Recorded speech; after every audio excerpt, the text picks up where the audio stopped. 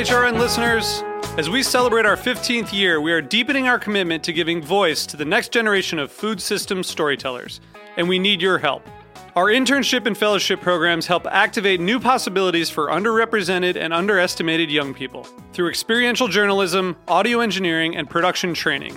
Through these unique programs, HRN helps food equity stewards build essential workforce readiness skills that expand their potential and foster economic mobility. Please consider supporting these critical programs. And with a minimum donation, you can be entered to win a dinner for two at an amazing restaurant in one of 8 cities and tickets to a concert at a great venue in one of those cities.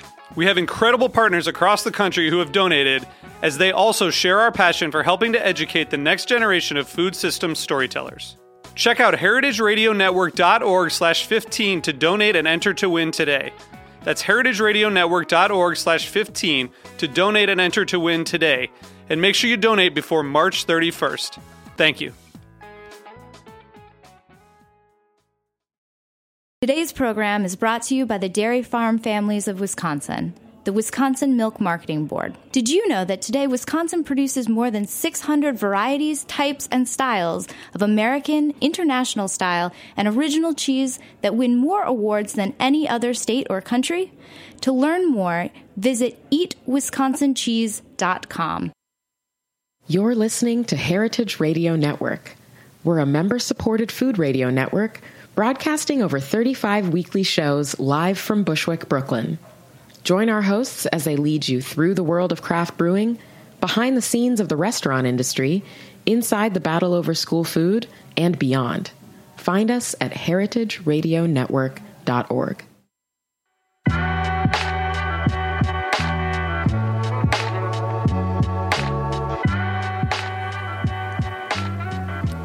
Hello and welcome to Cutting the Curd, broadcasting live on the Heritage Radio Network.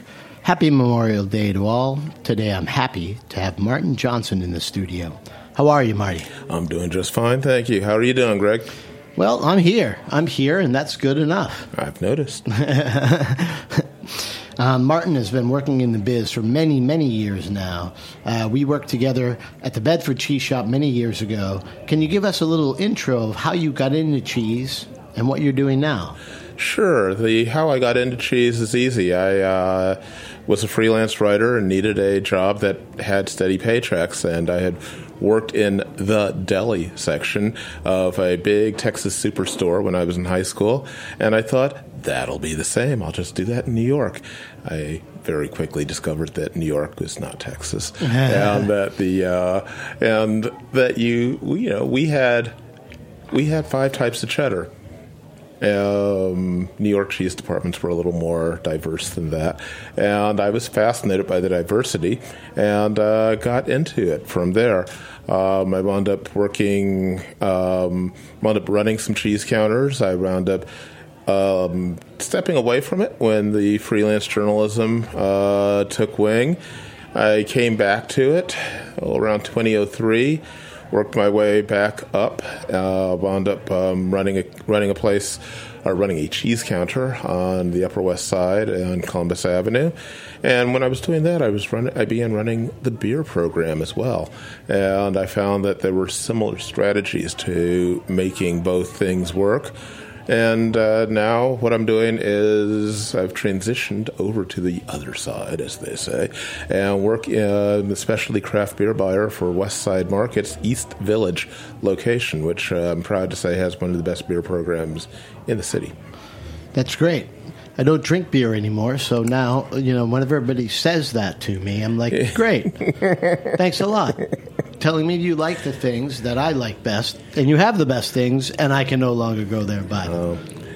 But I can smell the beers, right? I can smell You can certainly smell them, yes. many of my beers are very aromatic. No, that's true. So how have you been able to, navigate your way through the food biz, and then why? That's a toughie. A lot of it is that there's a lot that's meritocratic about the food business in New York. Can I curse on the air?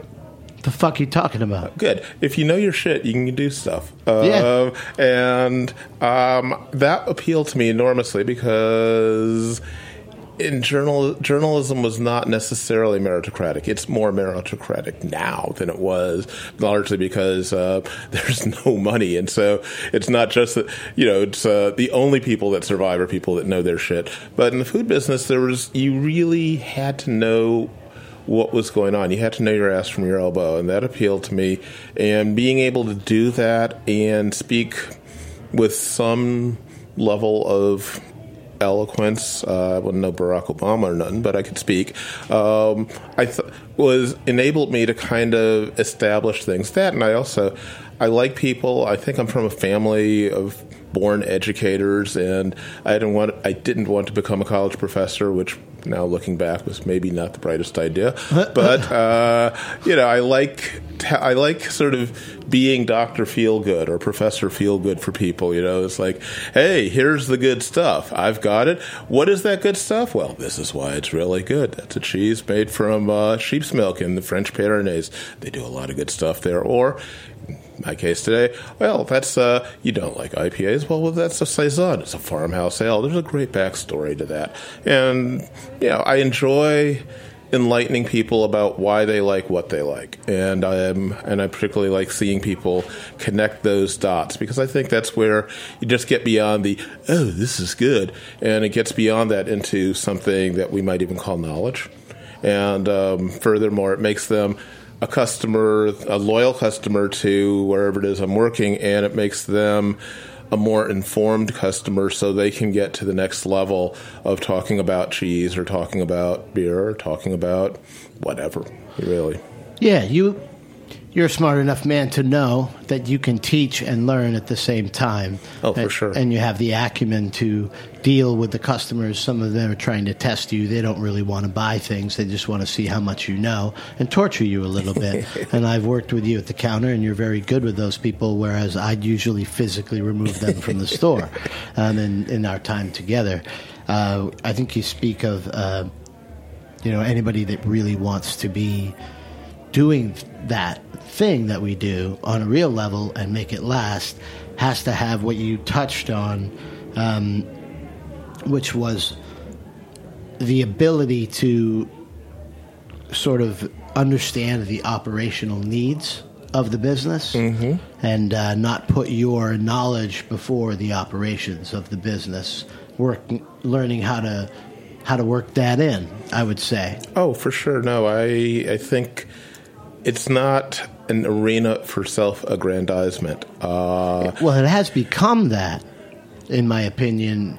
I've seen that, not with you personally, but I've seen that go on a lot. Oh, yeah.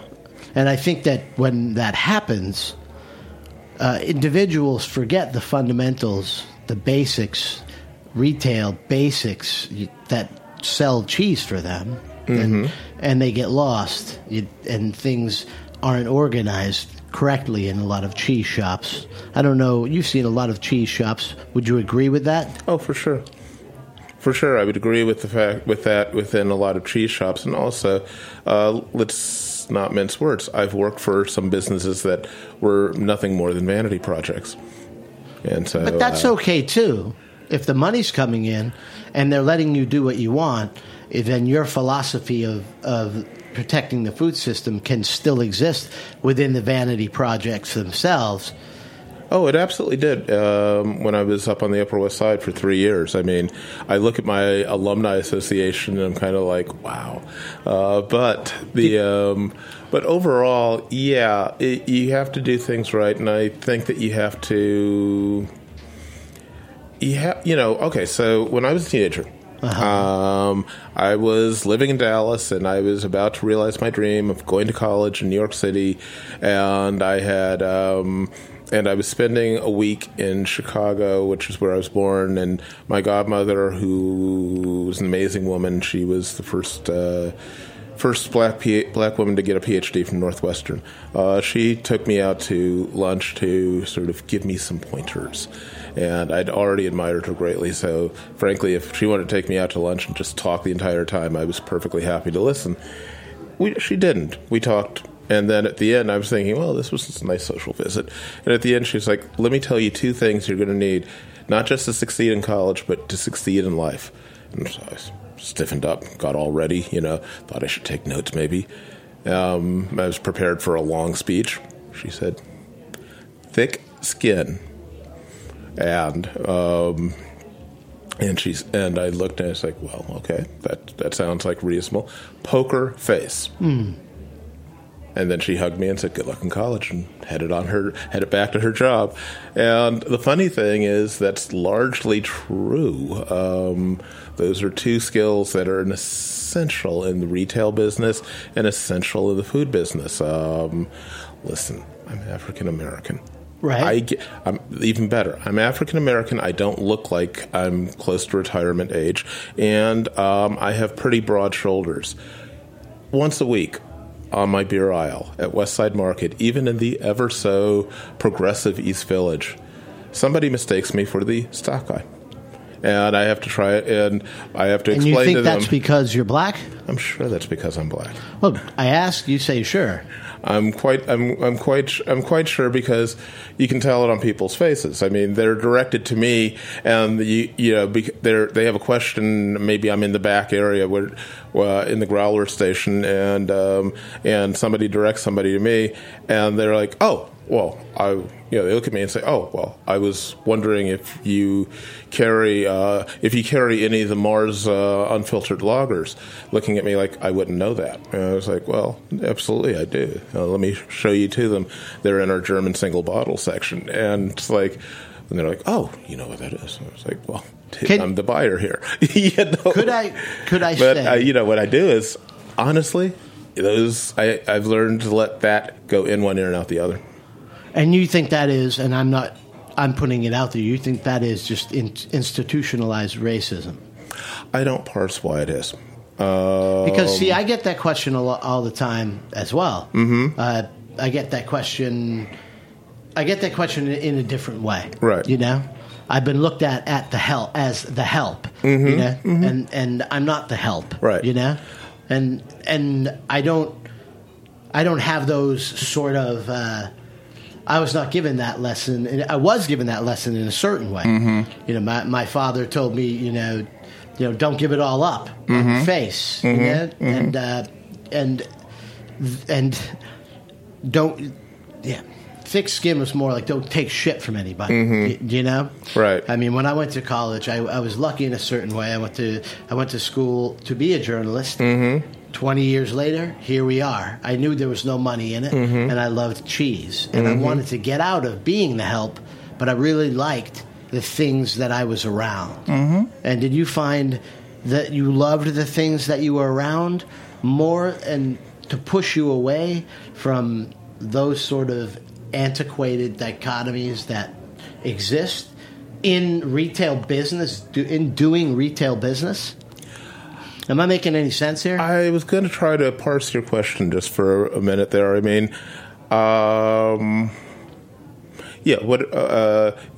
if you can be a little more specific, I'm not sure what you mean. Do you think that the lessons that I were taught mm-hmm. were that much different than the lessons that you were taught that both allowed us to get to where sure. we wanted to get? Yeah, sure.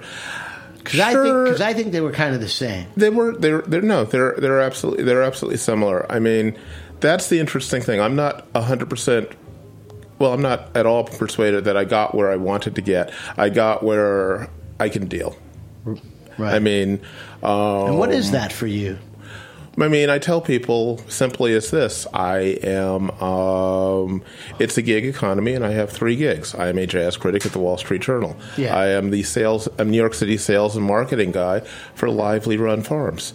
And I'm the specialty craft beer buyer for Westside Market. Great. And sort of between those 3 things, rent gets paid. I mean, am I secure for the future? No, I don't think that I'm going to be able to be the specialty craft beer buyer for a nearby fancy grocery store for, when I'm 72. But, when it works out for when I'm 57. And, of course, I have a wide variety of sort of woulda, coulda, shouldas. But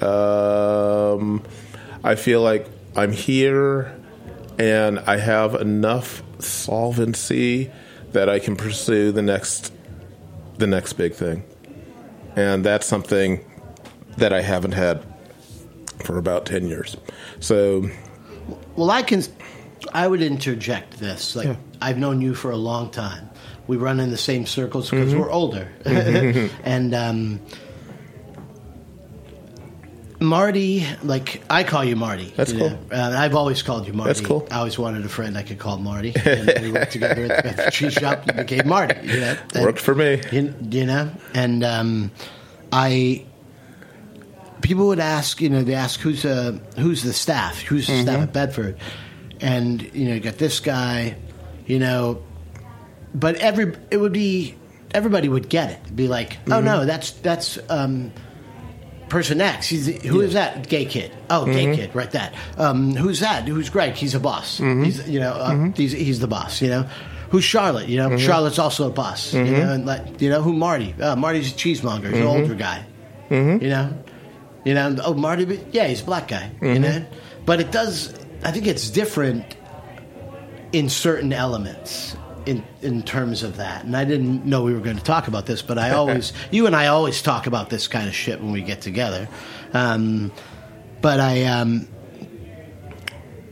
hope you are where you want to be, and I hope that the people that we work with and support our industry understand that you're an important man and deserving of everything you get without any sort of ridiculous things. I get that in the beer business. Yeah, totally. I mean, I think that, in fact, I think I get it almost too much in the beer business. I've taken to hanging out at a bar where nobody knows me sometimes, just so that I can be alone with my thoughts and my beer. I mean, last night I was doing exactly that. Even, I was there. I was in the place because I'm friends with the bartender, but still, the place was a zoo, and I was perfectly fine with that because it was a zoo where nobody knew me. He recognized you?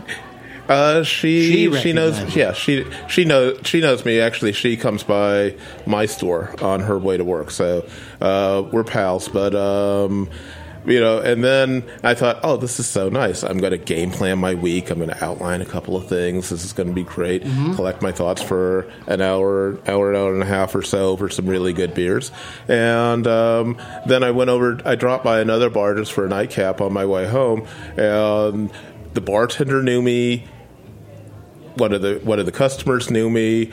The bartender, is in the beer business. He thinks, oh my God, it's one of the beer gods of New York. Hey, everybody, and it was fine. The adoration was nice, but man, I spent like the next 90 minutes sort of having people funneled my way, and I was kind of like, that's great. This is flattering, but I just want to have a beer and go home. Yeah, you can't bitch about people knowing and loving you. No, You're not smiling at all. and laughing. Not at all. It's not a good at all. thing. Not at all. It's an immensely good thing. Yeah. Well, I'm glad you're here, and if I've only ever been white. I've only ever been this guy. Yeah. And no, I mean, there are, the same sort of racial thing I was talking about that happens with class, that happens with gender. I mean, it happens with sexual preferences. Yeah, exactly. What I love about cheese is that there's a very solid group of people that fit into all of those paradigms, and we all get along well. Oh, for sure. And thumb our nose at the people who don't understand us. That's what I kind of like. We're allowed to be assholes to one another because that's just how it is. Yeah. But we're only allowed to be that way to each other. Right. So if anybody else wanted to make some commentary, we would just bury them underneath some pig farm there. But, hopefully that won't happen. Or bury them underneath some pig, maybe. Yes. So, moving on from that, do you have a favorite moment working in cheese in NYC? Like an epiphany moment? I have funny stories to tell, but...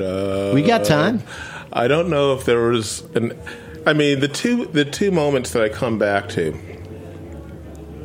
were, one, the very sort of first moment, going back to my very first job, of course. Where? Which was at a place that is not known for specialty food because they gave it up over 20 years ago. It was Bloomingdale's. Sure. They had a specialty food division. The long story short, and a pretty good one for a while. Well, yeah. The long story short of it is they walked into Balducci's, which was a great place, which was a temple of specialty food back in the early 80s or late 70s. Before then, and they essentially walked in and said, "Everybody that's not a member of the family, meet us on the corner. We have a 30% raise for you." And they gutted the middle management of Balducci's, took them all uptown to 59th and Lexington, and set up a phenomenal food court. Exactly.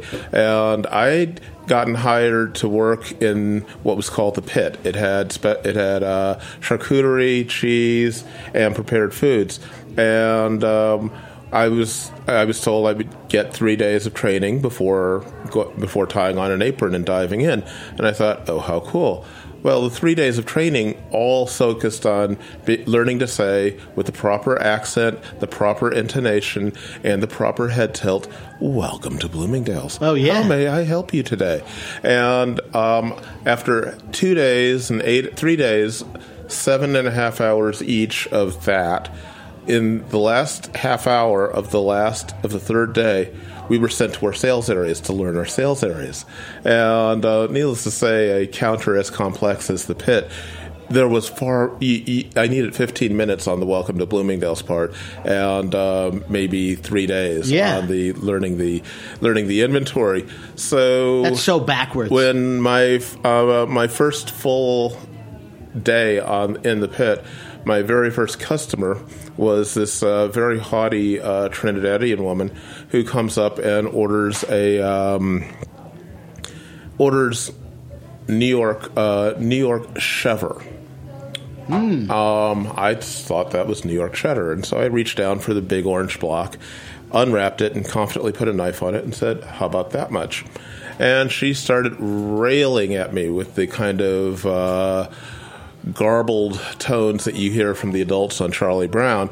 And I'm thinking, oh, crap. This is my first full day on the job. This is not going well. That's the banshee cry of the rich. And suddenly, when a coworker kind of swooped in, looked at her, and said, "You mean New York chef?" with huge authority. And she shut up very quickly. He piped up, popped open. You're going to smile. A little cylinder of Goat Folks. Oh, nice. And wrapped it up for her and sent her on her way. After which he gave me a taste of it, and we both kind of savored how delicate and how light and fluffy it all was, and and then he turns to me and says, "And it's much better than the Coach Farm." And I'm thinking to myself, wow, yes, it is. Okay, so there's authority. There's authority. There's hipness. There's great tasting food here. This is pretty awesome. Yeah. So that sort of thing. And just having someone have your back when that super bitch came up and wanted to make you look like an asshole because she didn't know what she wanted, and that's your fault. Mm-hmm. Oh, you got to have your brothers in the Pit with you to be like, "No, excuse me, we'll take care of this person. Yeah. This is what you want, and we'd like you to leave." And one of the great ironies is that Goat Folks got their milk from Lively Run. Nice. And so here I am 33 years later working with Lively Run. So it's kind of a cool, full circle. That's awesome. And that's a good way to start. And how about your worst moment where you were going to give up? Yeah, that was about 3 years ago. I built this cheese counter on Columbus at a place on Columbus Avenue. Yes, I remember. I built had a beer section as well. It was my first time building, actually working with beer rather than just drinking the stuff. And we, with no organizational support, we built this, close to $7,000 a month section profit center in the back. We got notoriety in the food section of the Wednesday Times, cover of it, as a matter of fact. We also got a nice write-up in New York Magazine, which called us one of the 8 best places to buy cheese. Name? Pardon? Name? Of? The shop? Oh, Gastronomy 491. And are they still around? Barely. Well, that's probably because you're not there. Well, that's part of it. I mean, we carried about 100 cheeses at our peak. When I was last there about 2 years ago, they had about 15 cheeses. So, at any rate, I was told by the owner that she needed to cut my pay by 30%, and that I was really never worth what I was being paid in the first place. And how did she make that judgment? She made that judgment on the basis that she was simply playing house. It was not, it was a vanity project, not a business. Let me ask you a question. Did you make any mistakes? Did I make mistakes? Sure, I guess. Well, there's no way you couldn't have made mistakes. Right, exactly. Because you had no support. Right. I mean, the mistake I made was probably sticking it out. I mean, I worked there just shy of 3 years, and I had people telling me within 6 months that you're not going to genius your way out of this one. You got to get out of here. But I thought to myself, I have such an amazing crew.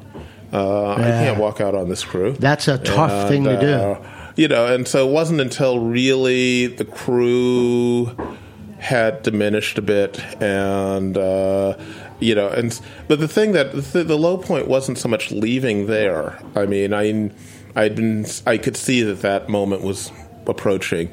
The low point was looking for other work and having so many people tell me I should take a $10 an hour job and work my way up again. I was 54 and I'd done that twice. Right. And I thought to myself, yeah, and fuck that. Yeah, I thought to myself, and going on interviews and being told, oh, we actually hired somebody this morning, but we just wanted to see you. You're so not the type. I thought, yeah, let me go home and put beer on my resume and see what happens. And within a couple of weeks of doing that, I had a 10-week consultancy with another place that didn't really get it, and but when that ended, put out more feelers and walked into West Side Market and threw it via one of them. And I walked in via the cheese people who were eager to have me, but the store GM was like, oh, you know about beer. Well, we're supposed to the owners want us to create the best beer program in New York City. And I was like, whoa, well, the best beer program in the East Village alone is going to be a tall order, but if you guys want to go for it, we can have some fun. And the guy just literally reached onto his belt loop, unhitched his keys, tossed them to me, and I was like, "Is this what I think it is?" It's like, "Yeah, it's the keys to the car. Where are we going? We want to have some fun." Nice. And so you turn around. You turn the worst moment around into the best one. Yeah, I rebounded pretty nicely. And that's, I think, a big thing about this job. You have to be prepared to do that. Oh, yeah. We all, and people like us that go in and take these suicide missions, we do. I do those, I work in the middle of a big company. Right. Now it's getting bigger and bigger and bigger, Yep. and it's getting harder and harder and harder. And the original ideas that built the company, the original brick and mortar ideas, I hold on to like grim death because that's what works, Right. And I find myself up against things I don't understand myself, and it's a rough feeling, when you're there. You gave 3 years of your life to something that you wanted, and it didn't happen, and it probably hurt you pretty bad, but you jumped right back in the job you wanted, not the job that people were telling you you should get. Right. Nice work, bro. That's really that's the story, though. That's our story. That's the cheesemonger's journey in metropolitan New York. Oh, for sure. In a nutshell, right there. You hold on like grim death to the good jobs you have. Not so much to be selfish for yourself, but if you have worked in the industry for a long enough period of time, what you start to realize is that you're not working for the people who are paying you as much as the people you are buying the goods from and the people you are employing. And it's toughest to see that go a way that you don't want it to go. In my case, it is 100%. But we all bounce back because we're good, because nobody's better than us. That's just the way it's going to be. So what changes do you see, what do you think our business of cheese and specialty cheese, cheesemongery, will be like in the next 5 years, given the growth rate of recognition and the other cheese that's come out? Well, that's the fun thing, is I feel like being in beer, being in especially craft beer, I'm seeing the future of an item like cheese. One of the things that cheese, people that know both sides of my food professional life, I ask me, what's the difference and whatnot. And, the major thing to me is that beer has a social media, has a large integrated social media network. And it does two things. One, it means you have to act fast because word spreads quickly like that.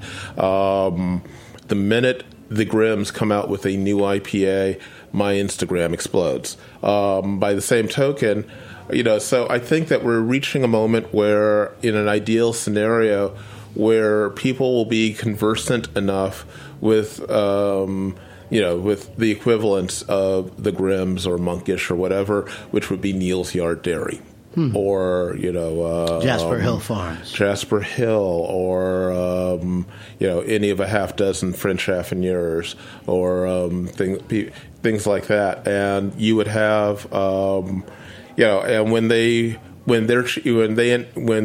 via social media announce that a certain cheese is coming on New Wheels of Montgomery's or something like that, or Jasper Hill announces that Windermere is now available, that there will be both a response within a community, but that response is then translated into sales via online merchandising. Right, instead of just showing off pretty pictures of cheese, which happens all the time. Yeah, because here's the thing. People shop with their phones. One of the great things, there are many great things of working for a big store, a big grocery store like Westside Market. I mean, one, our beer constituency is not the stereotype beer constituency, which I love. But two, you get to see how people's shopping changes, because how people buy boxes of pasta also play into how they buy cheese. Sure. And, more and more and more,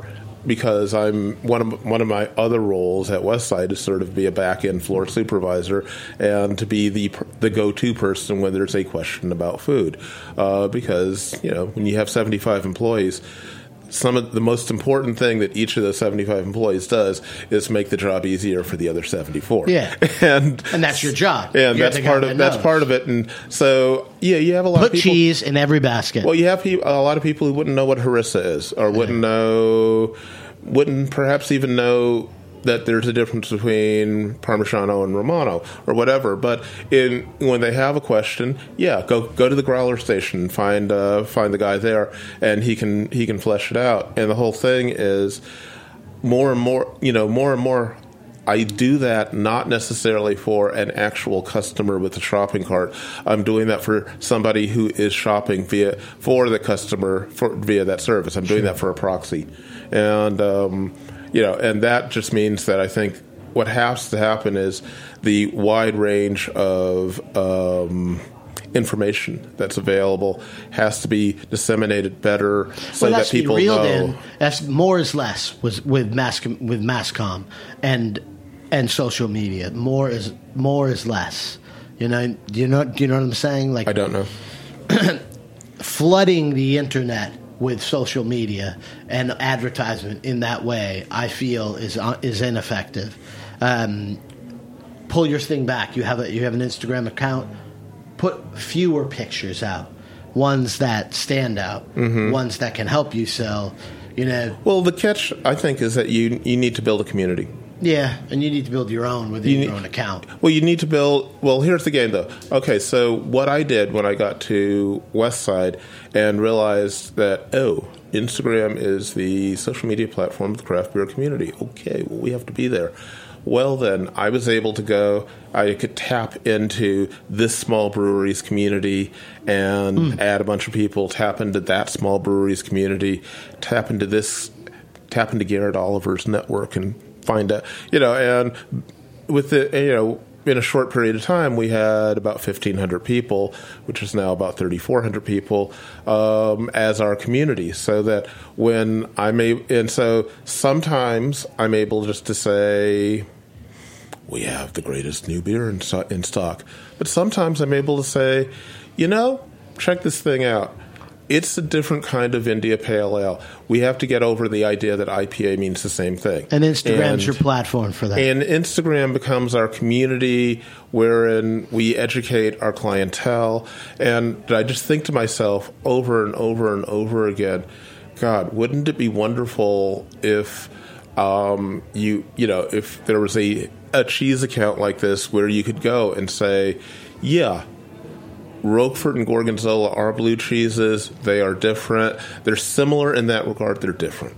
Here's why they're different. Those sites are out there. I think what you're saying is we need a consolidation of that and use all of the fractured Instagram and social media accounts to bring them together to get some things done. You need a community. Yeah, I agree with that. We're going to have to take a short break, and then we're going to come right back and do a little bit of a shorter segment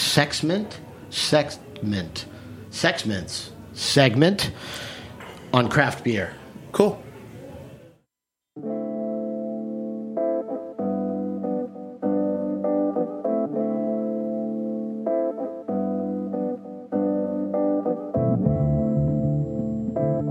Today's program is brought to you by the Wisconsin Milk Marketing Board. Wisconsin produces the world's best cheese, period. Why? Lush grasslands, glacial water supply, fourth-generation cheesemakers, combining old-world tradition with the new ideas and highest standards. The very best milk. What do you think of when you think of Wisconsin cheese? For me, I think cheese curds, delicious fresh cheese curds, or deep-fried cheese curds. Cheese curds literally any way, anytime, any place. I think about Andy Hatch and Upland's Cheese Company, the operation behind the Pleasant Ridge Reserve cheese that's literally America's most awarded cheese. I think of the deliciously stinky Limburger and its long storied history. I think about Raleigh's Dumbarton Blue, a perfect blend of English-style cheddar and notes of blue. I think of Emmy Roth's Grand Cru Surchoix, which was named 2016's World Champion at the World Championship Cheese Contest. Wisconsin is like the world champion of cheese, and once you start reading the list of cheeses made in Wisconsin on their website, you can see why. The Wisconsin Milk Marketing Board is a nonprofit organization funded entirely by Wisconsin's dairy farm families. Read more at eatwisconsincheese.com, and as soon as you're done listening to this podcast, eat Wisconsin cheese. It's a no-brainer. Hey, like what you hear? Heritage Radio Network has plenty more. With fresh programming every week, we've got something for everyone. Trying to start your own food business? Concerned about where your food comes from? Looking for the best wine or beer to bring to a party? Find our shows on iTunes or Stitcher, or head to heritageradionetwork.org to listen live and subscribe to our newsletter. Welcome back to Cutting the Curd. I'm here with Martin Johnson talking about working in cheese. So before your new role, you were working in craft beer. Give us some parallels in that business, parallels between beer and cheese business. Oh, sure. The easiest, simplest parallel is that there's an incredible array of extraordinary iterations of both on the marketplace now, and the general public understands. Understands beer? Understands both. Understands this fact that, they shouldn't just be eating craft singles and drinking Budweiser. And they're eager to kind of find a roadmap into these realms of deliciousness. And that's the single biggest parallel. I mean, I have had, this is it. I don't have data to support this, but I have, numerous anecdotal moments. So we only accept database discussions on this radio network. Yeah. I thought we prepared you for this show. I'll have the analytics or PowerPoint I can look at. I'll have the analytics on my anecdotes sometime in the near future. Yeah, Nate Silver's working on them. Great. That's fantastic. But at any rate, any number of times I've spent 5 minutes talking to people on the beer aisle, and then kind of drop back into my role as a back-end supervisor, and I walk over 2 aisles and find them with similar question marks in their thought bubbles as they stare at the cheese, and I'm like, well, should we talk again? And or in some cases, I see them on the cheese aisle and then I see them on the beer aisle. But one way or another, I think that there's this, and by far and away, some of my most popular Instagram posts are the ones where I actually just take a picture of a beer and a cheese and explain why they work well together. So the curiosity factor is the single biggest thing that I think is similar about both items. I mean, artisanal cheese and craft beer have that. The differences they diverge, I think, from that point in many very very important ways, though. What I always learned about cheese and beer, and what I am continuing to learn about cheese and beer, is that they're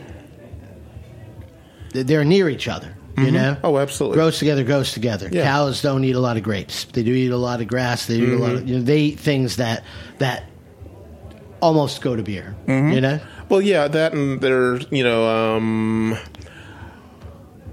I used to do cheese and beer tastings with the guy who used to host beer sessions, Ray Dieter, and Ray's big contention, because we would teach cheese and beer classes at 92nd Street Y, and I remember when I booked him for the first class, and he just stood up and said, "Why are we calling this cheese and beer? We should call this better than wine." Awesome. And the idea was his idea, and it was a good one, was that most cheeses have a slightly salty finish. Most beers, because the first mouthfeel you get is the carbonation. Sure. That kind of resolves that. Well, yeah, this was my thing with cheeses and wines, where if I pair cheese with wines, I want champagne. I want carbonated wines all the time, because it's a paintbrush. It just brushes your mouth clear, and you get all kinds of interesting flavors. My buddy Greg Hessel and I did a couple all champagne and blue cheese tastings, and it was crazy, but it worked immensely well because of that paintbrush effect. Sure. And beer, I guess that's what you're saying. Beer will wash away the salt. I'm saying that beer, the carbonation will pair well.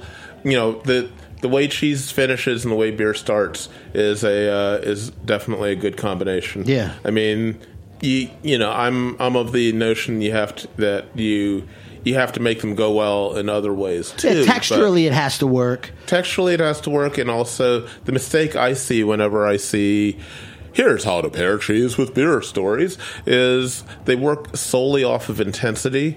And I think that creating a Clash of the Titans on your palate isn't always optimal. Fun? Yeah.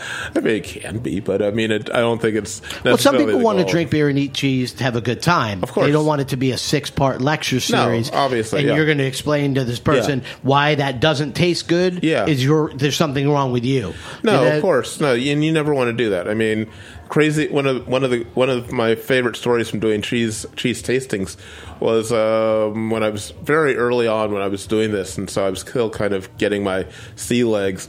I had my first really big group. It was like 28 people. And I'm like, whoa! And there was a group in the corner that got roaring drunk, and et cetera, et cetera. And there were a bunch of people who were very demure. And there were these 2 Korean women who worked for Donna Karan, and their dresses probably cost more than I make in a month. And I passed around a Pyrenees sheep's milk cheese. And I'm busy explaining how delicate it is, how interesting, how there are all these nuances and overtones of honey and grass, and and I look over I look to the side, and both the Korean women have fallen off their chairs. They're rolling on the floor laughing, and I'm thinking, if I was wearing a dress that expensive, the only way you put me on the floor is by knocking me out. That's because you're not rich. Yeah, they can throw those clothes away and buy new clothes tomorrow. But and so I asked, if they wanted to, because I was having a fair amount of trouble already with this drunken group in the corner trying to control the class. I asked them if they'd like to share what they were thinking, and one of the women said, that the other woman had said that the cheese tasted like kimchi to her, and that she agreed. And I thought, okay. I'm not sure that I necessarily see kimchi overtones in this cheese, but if you do, what can I say? Yeah. Yeah. What else is there? What else is there to add? I mean, everybody's taste is different, and they should be a lot. And everybody is going to experience things different. I mean, when I was working, can I interrupt you for 1 second? Sure. So I didn't understand exactly what you said made them laugh, and when you said that they were rolling around and they tasted kimchi and the cheese. They understood the that way that was you a little. Said it, they understood that is a little unusual. The way that you said it to me, I thought you said that they said that the cheese tasted like him cheating on her. Oh, and I wanted to know about these. Yeah, like, right. The cheese tasted like somebody cheating. That's a little messed up, right? Yeah, exactly. Kimchi's only slightly messed up, but do you know what I mean? Yes. So I had to think about that, and it brought me to some dark places. I bet. But, But going back to semi-normalcy, you were in your class, there's some drunks, the women are falling on the floor in their expensive dresses. Right. And you're doing your thing. Yeah. And? Yeah, and they, the reason... But the whole idea is they thought the cheese tasted like kimchi, and I'm not going to tell them they're wrong. No. I mean... You really can't. Yeah, well, you can't, and you're wrong to tell them they're wrong. I mean, everybody's taste is the sum total of their sense memories, and their sense memory is different than my sense memory. It's different than your sense memory. It's different from that guy in the booth's sense memory. Yeah. I mean, we all have different associations. I used to teach wine and cheese classes with a guy named Peter Shamrose. He was a wine distributor, and we hit it off really well, and we would do like 7-8 pairings per class, and what we would do is we would deliberately do one that we thought didn't work. Sure. And invariably, when I polled the class and said, "What pairings do you think worked?" several people would always say, "Oh yeah, number 5, that was really good." And Peter and I go, "Oh, okay." So for parallels, I think what you see is physically. The components go together and create a certain taste, texture, experience in your mouth. Beer and cheese. Oh, for sure. Very different from wine and cheese. I think. I think the textures have to be different. And I also notice those things. So the parallels that I guess I wanted to talk about were just the cult of personality in terms of cheesemongers and beermongers or beermongers. I find them to be very familiar in one another. They're both magicians. Cheesemongers are also magicians, as are cheesemakers and brewers. Right. So I always look at them as just sort of different wizards of different orders. Would you agree with that? Oh, for sure. I mean, I try. One of the things I often tell people when they say, "Well, how'd you get into cheese?" I'm like, "Well, how could you not? I mean, the same stuff you pour into coffee every morning creates this myriad of different forms, shapes, flavors, things like that. Isn't, if that doesn't pique your curiosity, then you're not paying attention to life." I mean, exactly. And similarly, beer has 4 ingredients. Yeah, it's totally true. And I really like that. I got one last question for you, then we're going to have to wrap it up. What's your favorite beer or brewery right now on the spot? On the spot? I got a guy with a gun in there. He's pointing it at you. Okay. Well, you're from up in the Boston area. You'll appreciate this answer. I think the beer that when I get gifted with beer that I never give away is a beer from a brewery in Monson, Massachusetts called Treehouse. Wow. And they're really, really awesome. I mean, and their beers are hard.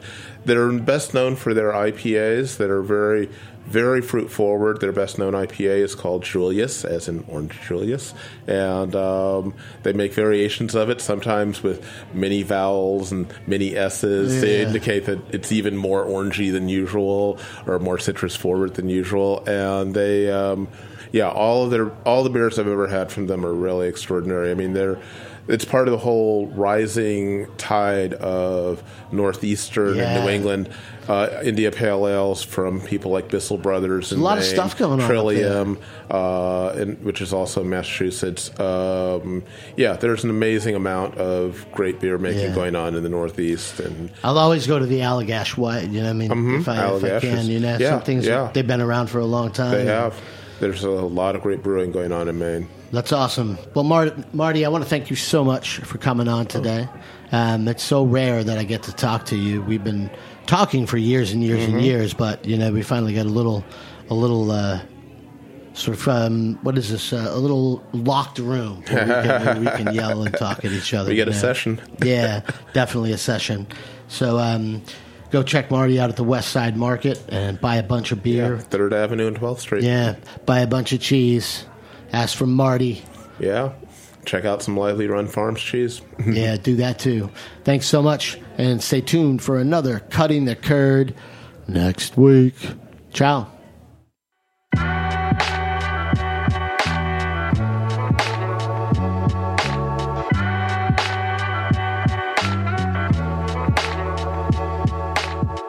Thanks for listening to Heritage Radio Network, food radio supported by you. For our freshest content and to hear about exclusive events, subscribe to our newsletter. Enter your email at the bottom of our website, heritageradionetwork.org. Connect with us on Facebook, Instagram, and Twitter at heritage_radio. Heritage Radio Network is a nonprofit organization driving conversations to make the world a better, fairer, more delicious place. And we couldn't do it without support from listeners like you. Want to be a part of the food world's most innovative community? Rate the shows you like, tell your friends, and please join our community by becoming a member. Just click on the beating heart at the top right of our homepage. Thanks for listening.